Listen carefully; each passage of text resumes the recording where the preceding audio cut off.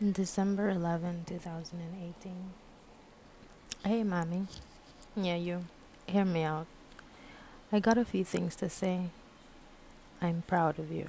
I'm proud of you for staying and for trusting your journey and giving of yourself to the world. Your efforts are not in vain. Remember why you started and stay true to that. You will undoubtedly achieve your goals. 2. You are doing well. I, however, know that you can do better. I want you to treat this new endeavor like a baby. Watch it carefully. Feed it when it's hungry. Nurture it.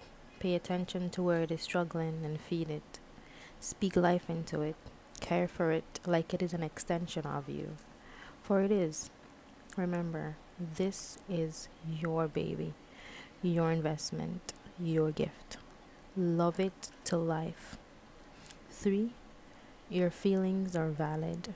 Your emotions are valid. Your past is just that. Leave it there.